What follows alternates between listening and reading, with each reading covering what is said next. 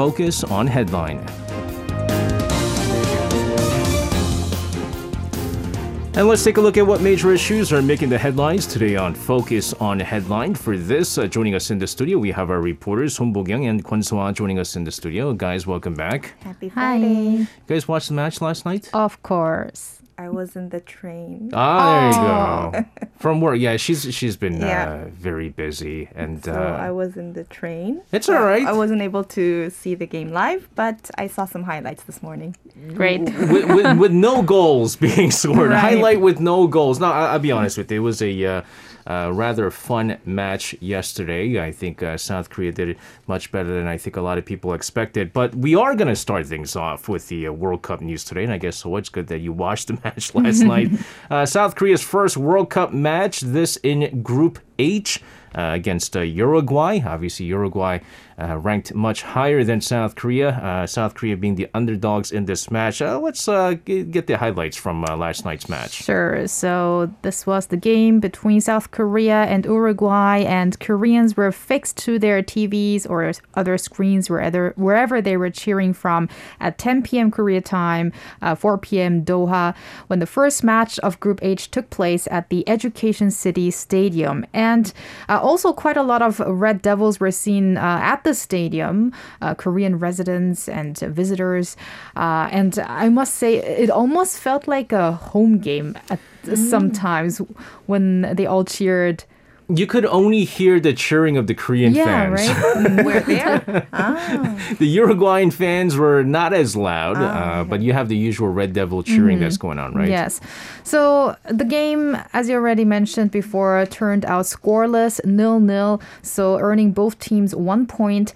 But despite not being able to observe a goal during this game, it was an exciting one, I have to say, with both teams having had close chances in leading the game. I won't go into the details because probably most of us watched it, but the gist is that it was 0-0, but there were moments of chances where both sides could have actually led the game. And although winning this game would have lowered the pressure for Team Korea, which found itself in not the easiest group, a draw against Uruguay is not bad, though, not bad at all, given that Uruguay ranks 14th in the latest FIFA World Ranking and South Korea 28th. And also, despite the recent face injury, we have Captain Son Heung-min in our team, and the Korean players' game was evaluated as high quality in many ways. I liked how one media outlet said Uruguay have some of world football's biggest names, but South Korea have Son Heung-min. And that's not all. We have other high qualified players. And coach Paulo Bento said, we had a very good performance and we are a brave team. So everyone's attention is fixed on the next game, which will take place on Monday with Ghana. And this is considered as a must-win match. Yeah. I think Ghana is ranking 61st or 64th, I think, is their FIFA ranking. Anyways, it was the lowest among the teams in Group H. Yeah. Let me just, let's see. Ghana is, 61st, you're right. Okay, yeah, they're ranked at 61st. Right, so let's do hope. Yeah, but again, the ranking doesn't really matter, right? Because, again, we saw Ghana play against Portugal. Portugal is ranked highest in Group H, and they scored 2 goals against Portugal. And so Portugal won 3-2, and so they're now in first place in Group H. But like Soa said, I mean, it was a 0-0 draw, but there could have been multiple goals in that. I think the big one for South Korea was Hwang Hee-jo right in front of the goal, just kind of shagged it. And also Son Heung-min at the end of the second half. Yeah, that was just the best. Son Heung-min, he's playing a different match right now. I give it to him. He's playing with an injured face. He's not as aggressive as he would like to be for, obvious reasons here. There was some injury scares. Kim Min-jae had some calf issues. Calf issues as well. But I have to say, when Lee Kang-in came in, that changed the pace of the match. And I think Paulo Bento needs to play more of Lee Gang-in. And I don't know if you guys saw, I don't know if you heard, but when Lee Gang-in came into the match, the fans were cheering Lee Gang-in, because that was the big thing. They wanted to see him play. And Paulo Bento during the friendlies prior didn't start him. And Lee Gang-in, for all of you Aje fans out there, know him from the Shuttori TV show from back in the days. Right. He was the little kid back then. He was a little kid. It was in the Shuttori back in the 2002, and now he's grown up. And 20 years later, he is playing at the World Cup. So obviously, a big moment. And Patrick Pierce wrote something in German, and I can't read. Einer geht nach Rain. I don't know what that is. And he put Einer geht noch. what is it? Einer it geht means one goes we and, What? right? Einer geht noch. Don't you guys speak German? Einer geht noch.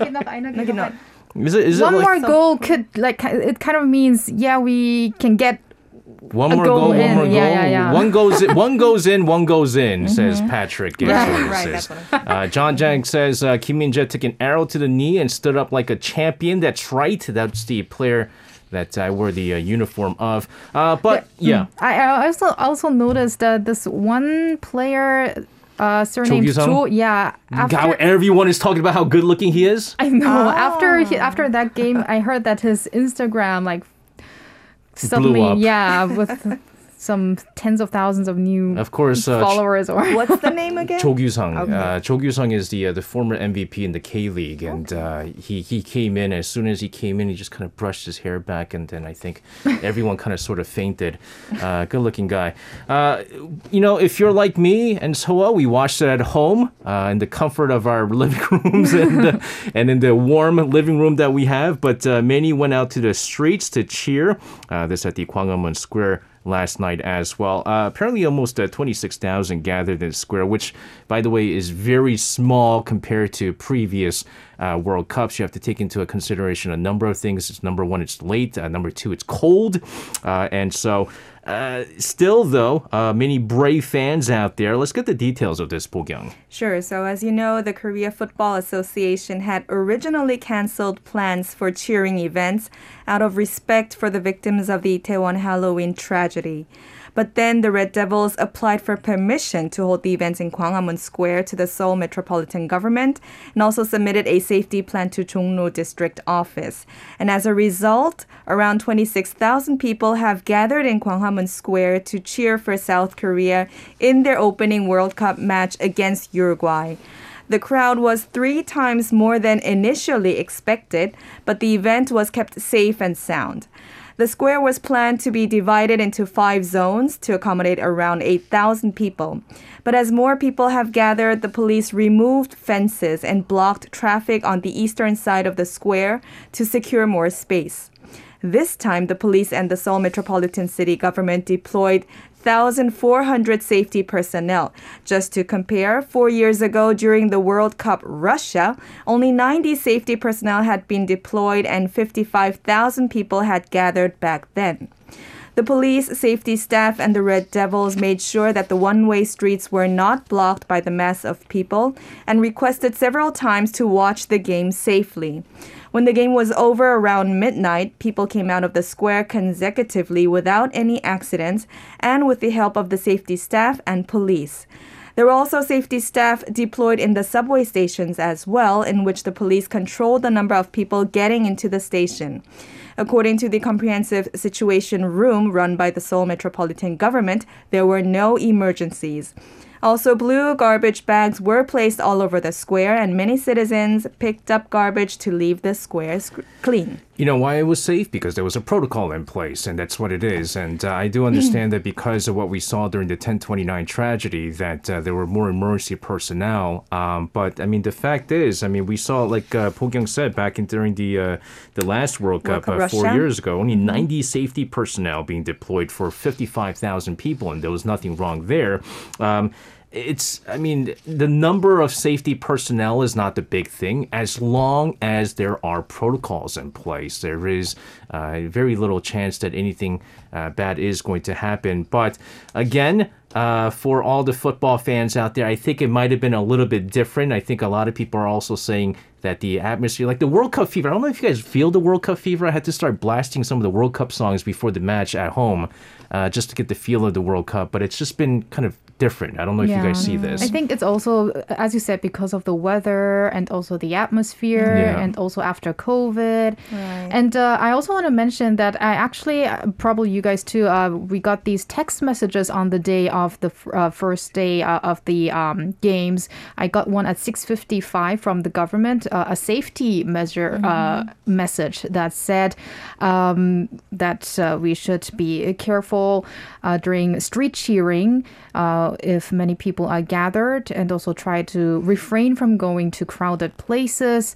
And I didn't get any message. Oh, really? guess. I got this from Yongsan-gucheong, from Yongsan district. You know why? Because I'm probably not a Seoul citizen. That's a Seoul resident. That's probably why. Oh, maybe that could be. But I just realized that ever since COVID-19, we're receiving many more of these safety messages from the government. Look, again, I mean, some people say that the safety messages are pointless, but I don't think so. I think it's just a reminder. It makes you think absolutely, more. absolutely, yeah. And that's the point I was trying to make. And it makes you think, and it kind of goes. You think twice, right, before you start, doing something and whatever. But Patrick Piercer, last Wednesday, Germany gave 2 to Japan. Yeah, German You fans. don't have to remind us about that. German fans are not happy these days. But nevertheless, hope again, we will give you guys more coverage on Monday's match. That's also at 10 p.m. Korea Standard Time against Ghana. It is going to be a win-win, a must-win situation for Team Korea if they want to kind of advance to the next round. They also have Portugal. So we'll see what happens. Nevertheless, it was a fun match.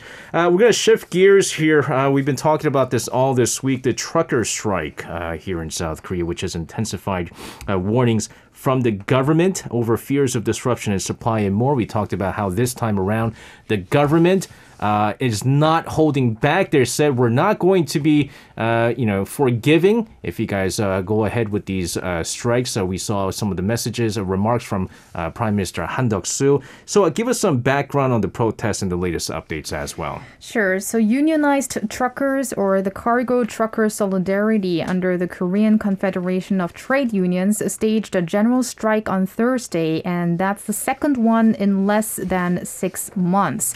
The union said around 11,000 of its 22,000 members took part in rallies held nationwide. Police estimated the number, however, at 9,600.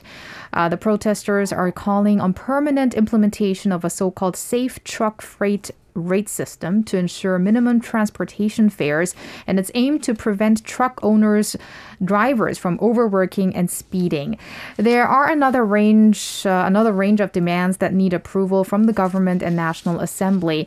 In terms of the freight rate system, though, the government and ruling People Power Party had promised to extend it for 3 years, but the truckers want a permanent one. The government called the strike an, quote, unlawful collective refusal to deliver freight, and especially amid concerns of huge repercussions on the economy. In fact, back in June, massive delays of cargo shipments and supply disruptions inflicted some 2 trillion won, or $1.5 billion of damage to several industries. That's when they had an 8-day strike. The government vowed with stern measures, with Minister of Land, Infrastructure and Transport Won Hee-ryong having warned on Thursday that the ministry seeks to issue an executive order to bring an end to the strike as early as next week if this situation continues. And this would happen under a law that came into force in 2004, the so-called Trucking Transport Business Act.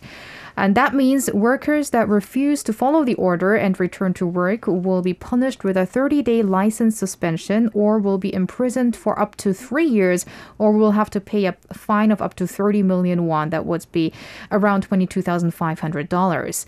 According to the presidential office, an executive order is sincerely being under review, so it's not just an empty warning, and also it might happen faster than expected.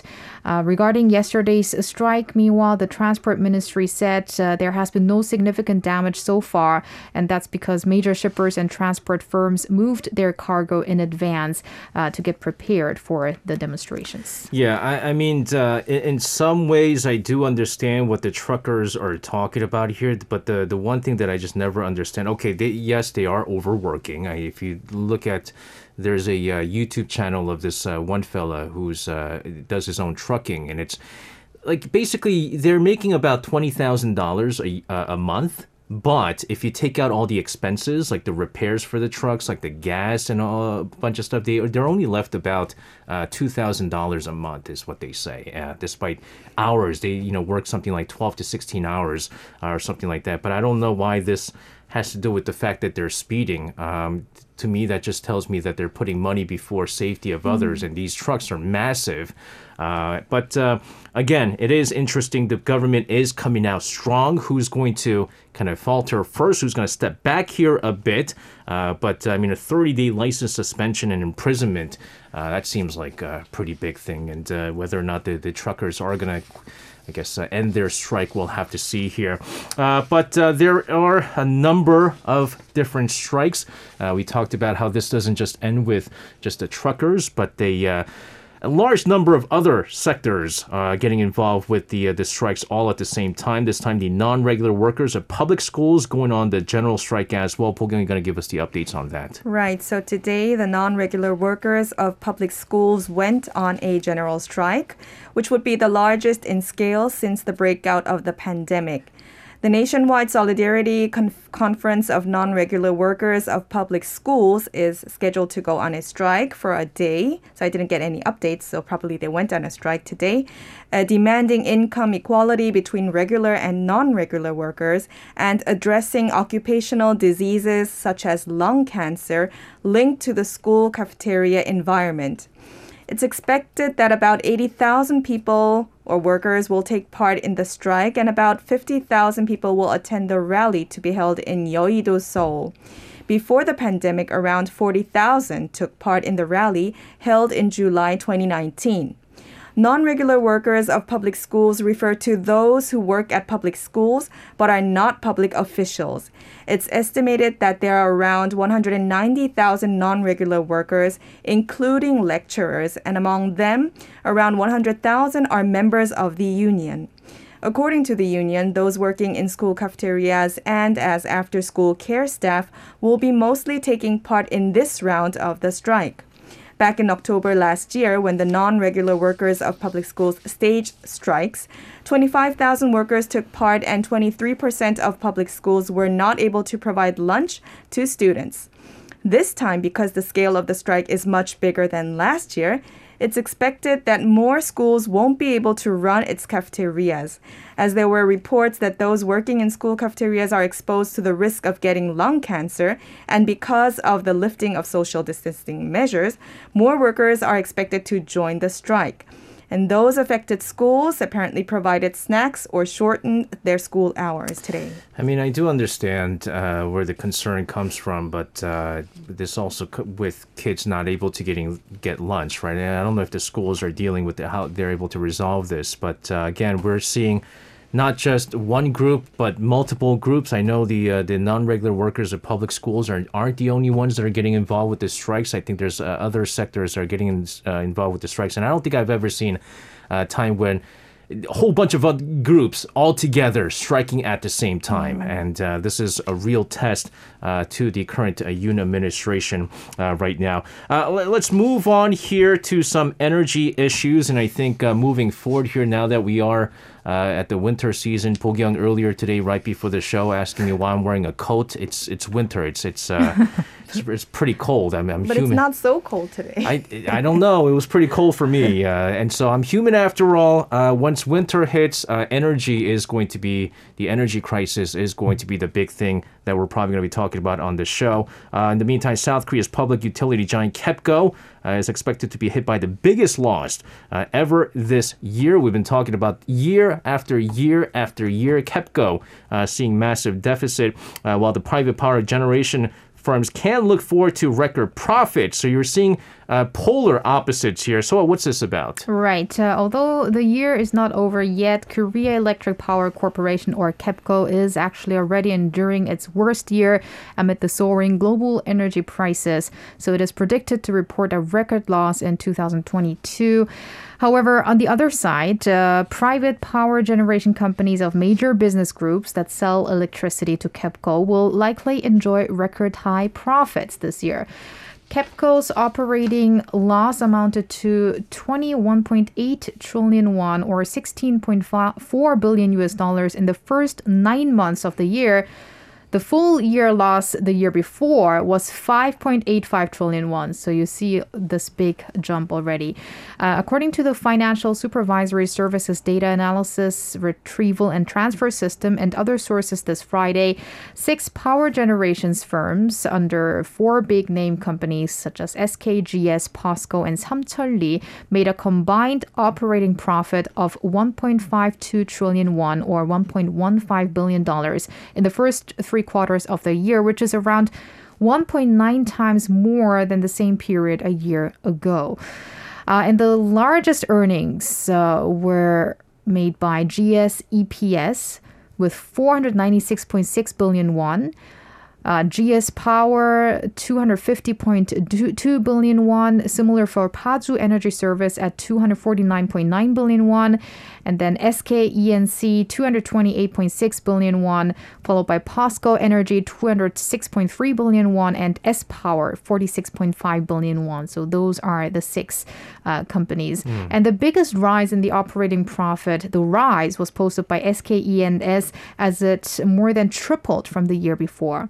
So these firms mainly produce LNG, so electricity with liquefied natural gas. And while LNG prices have hiked due to geopolitical situations on the back of Russia's invasion, the wholesale price that KEPCO spends to these power generation companies has also soared, while the private power companies, thanks to direct imports of LNG at discount prices, are enjoying these unprecedented profits. Yeah, and you're not just seeing this here in South Korea. If you look at, for example, like in the United States, some of these oil companies, energy companies are making record profits. And so that's been kind of the big criticism, right? A lot of people are sort of blaming the government for the inflation, which the huge brunt of the inflation is coming from the energy prices, and yet they're not blaming the energy companies who are just raking in massive amounts of profit here. Why not just kind of decrease the prices and kind of ease up on the inflation? But at the same time, a lot of people are also saying that these energy companies, what they're doing at this time is because at the start of the pandemic, I mean, they're quote unquote losing out on a lot of the profits, and they're trying to make up for the loss of the loss of profit from the start of the pandemic, and so they're trying to even it out. But KEPCO is just bleeding money right now. It's really concerning, and again, that deficit we're looking at this time exceeding 30 trillion Korean won. The government is mulling over applying a ceiling on the system marginal price, or even raising electricity price. Let's get the latest on this, Po-kyung. Sure. So in line with what Soa just reported, it's expected that KEPCO, or the Korea Power Electric Corporation's accumulated deficit will exceed 30 trillion Korean won. And the government implied that it would introduce a ceiling on the system marginal price, or SMP, to reduce the deficit range. And private generators are, of course, against such measure. According to the Ministry of Trade, Industry and Energy, a ceiling on the system marginal price will be introduced starting from early next month. And as you know, KEPCO purchases electricity from private generators that Soa just mentioned and sells it to the consumers. And SMP is the baseline price at which KEPCO purchases electricity in the market. In the U.S. and in Europe, the electricity business is mostly or partially privatized. But in South Korea, the government controls the energy prices such as electricity and gas. On one hand, the government can easily control the prices, but on the other hand, public companies such as KEPCO can accumulate deficit because consumer prices are not reflected with the current hike in energy prices. In this regard, the Ministry of Energy plans to revise current regulations on having a ceiling on energy prices. And of course, private generators are strongly against such measure because they will be making less money. And some experts also say that applying a ceiling on S&P is just a quick fix, and that the hike in global energy prices should be reflected in the end electricity price that should be burdened by the consumer. In related news, the government on Thursday announced details of its electric power supply plan for the future. So you have the details on this. Right. The Ministry of Trade, Industry and Energy revealed the outcomes of the 10th Framework Plan for National Electric Power Supply on Thursday. So what this includes is the ratio of nuclear power generation to the total is to be increased to 32.4% by 2030. Renewable energy-based power generation is to go up to at least 100 gigawatt by 2036. And the ratio of coal-based power generation is planned to be reduced to less than 20%. In more detail, this means during this period up to year 2036, LNG power supplies are to increase from 41.3 gigawatt to 64.6 gigawatt, and coal-based electric power to decrease from 38.1 gigawatt to 27.1 gigawatt. And the Energy Ministry said that the government is planning to achieve its greenhouse gas reduction goal by, quote, expanding nuclear power generation and renewable power generation by introducing power generation based on mixed combustion of hydrogen and ammonia and reducing coal-based power generation. For finalization of the plan, a public hearing is set to take place on November 28th, so on Monday, to gather opinions from the public, interested parties, and experts. Again, the biggest question, because I'm not an expert in like renewable energy or anything like that, but one of the main reasons for why people use coal-based energy is because it's cheap. Yeah. And then it's abundant, right? But if we switch to these renewable energy, is it going to cost us more? Is the big question that I have at this time. But as we talked about before, with the current climate situation, I think it's best that we kind of shift over to renewable energy. And if it's going to cost a little bit more, well, I mean, that's going to be the cost that we're going to have to pay for the damage that's being done on the climate.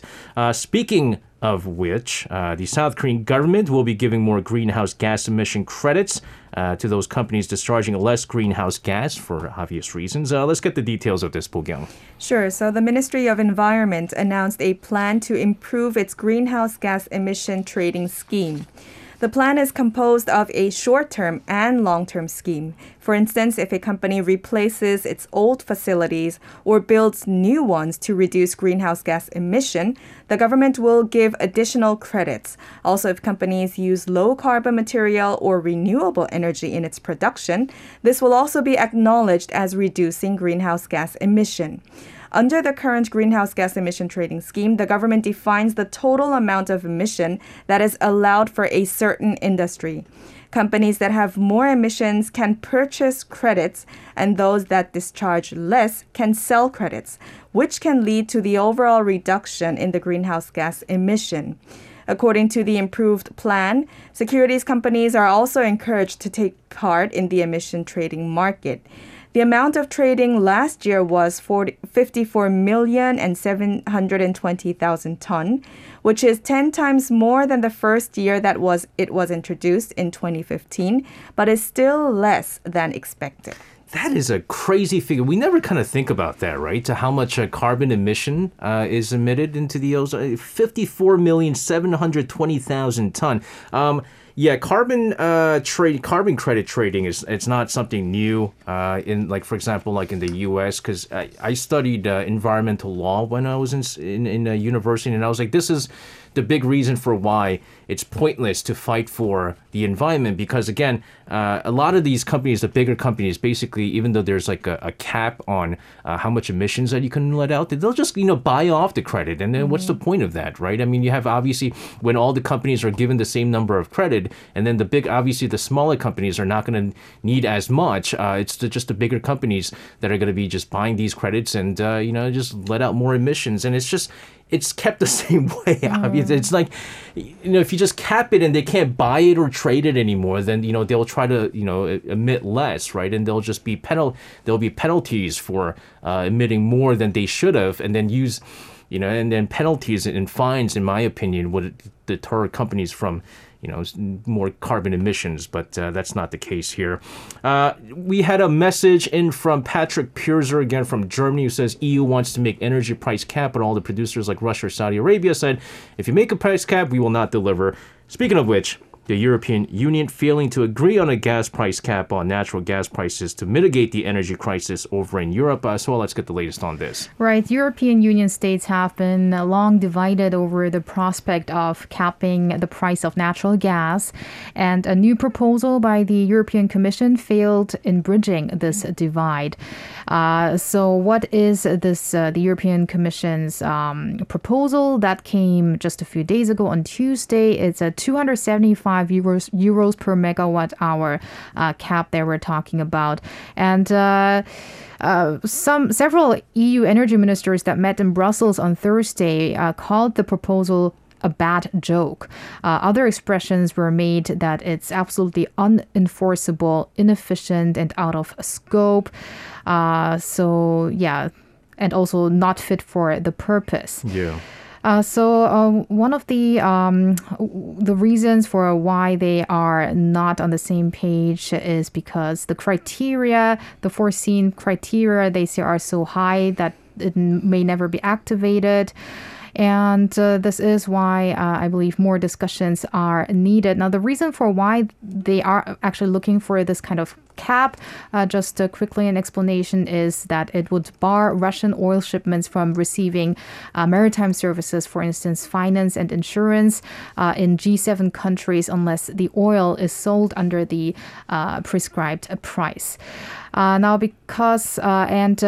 also the EU is pushing ahead with a 9th round of sanctions on Russia in response to its attacks on Ukraine. And this, according to European Commission Chief Ursula von der Leyen on Thursday, who said, we're working hard to hit Russia where it hurts, to blunt even further its capacity to wage war in Ukraine. And I can announce today that we're working full speed on a 9th sanctions package. During a news conference during a visit in Finland is when she said that. But we need your energy is basically yes. What's happening right now. Again, I just never understood this, because from the get-go, they were basically moving to kind of cut back on purchasing Russian energy. I know there's been some cutbacks and things like that, but there's still countries that are, buying large amounts of Russian energy at discounted prices, apparently. So again, it's either you completely cut it off or you don't. Russia is, you knew that Russia was going to use energy as a way to kind of hit Europe really hard for, of course, siding with Ukraine. But it's going to be a rough winter, is all I'm saying at this time. Let's move on to other issues here. The UN deciding to investigate human rights abuses in Iran. This, of course, sparked by the death of a Kurdish woman who died because of allegedly not wearing her hijab appropriately. We talked about this. We, in fact, also connected with someone live from Tehran, I believe, earlier this week. But China continues to veto these. China has the veto power, and I guess because of human rights, it's related to human rights. China is also very sensitive when it comes to human rights issues. Let's get the details of this, Po-kyung. Sure. So the UN Human Rights Council decided on Thursday to dispatch an investigation team to Iran to investigate human rights abuses. Human rights abuses in Iran are not new, but was recently once again sparked when Mahsa Amini, a 22-year-old Kurdish woman, was arrested by the morality police for allegedly wearing her hijab inappropriately. Iranian authorities said she died from natural causes due to a pre-existing condition, but her family suspect that she was beaten. And since then, protests began and around 300 people have been killed, including children, and 14,000 people were arrested during the last 10 weeks. As a result, the UN's Human Rights Council voted to set up a fact-finding investigation into human rights abuses in Iran. 47 member countries took part in the vote, in which 25 nations were for and 6 were against the investigation. And among those casting veto votes were China, Cuba, Pakistan, and others. And Volker Turk, the United Nations High Commissioner for Human Rights, urged Iran to halt the violent and unnecessary crackdown on protesters. And Iran denied such allegations, saying that anti-government groups, including the U.S., is fostering such anti-government protests. Yeah, the interview that we had, I believe, earlier this week, we, of course, used a nickname for her just for security purposes. She was telling us that hundreds of people have died so far because of these protests. And it's definitely a shame. And, if you look at the history of Iran in the past, before the Islamic Revolution, it was just a completely different country. It was very much westernized. But obviously after the Islamic Revolution, they're living in a completely different society there. And them too, again, fighting for democracy, which really hits us really close to home for all of us here in South Korea. Patrick Pierzer again, very vocal today. Sanctions should punish the ones who were sanctioned, not the ones who made the sanctions. But yeah, I mean, at the same time, it's like kind of like you sanction Russia and then you go, but, we need your energy. You think Russia is going to go, sure, here's some of our energies for a really cheap price. It's a tough situation right now, and Europe is going to be probably hit worst during the winter time. But we'll see what happens moving forward here, guys. Thank you very much for coming in today with your reports. Please stay safe. Have a great weekend. We'll see you guys again next week. Have a good weekend. You can listen to Korea Now with me, SJ Lee, by downloading the Arirang Radio application or tune in online by visiting www.arirangradio.com. So make sure you tune in Mondays through Fridays, 6 p.m. to 8 p.m. Korea time.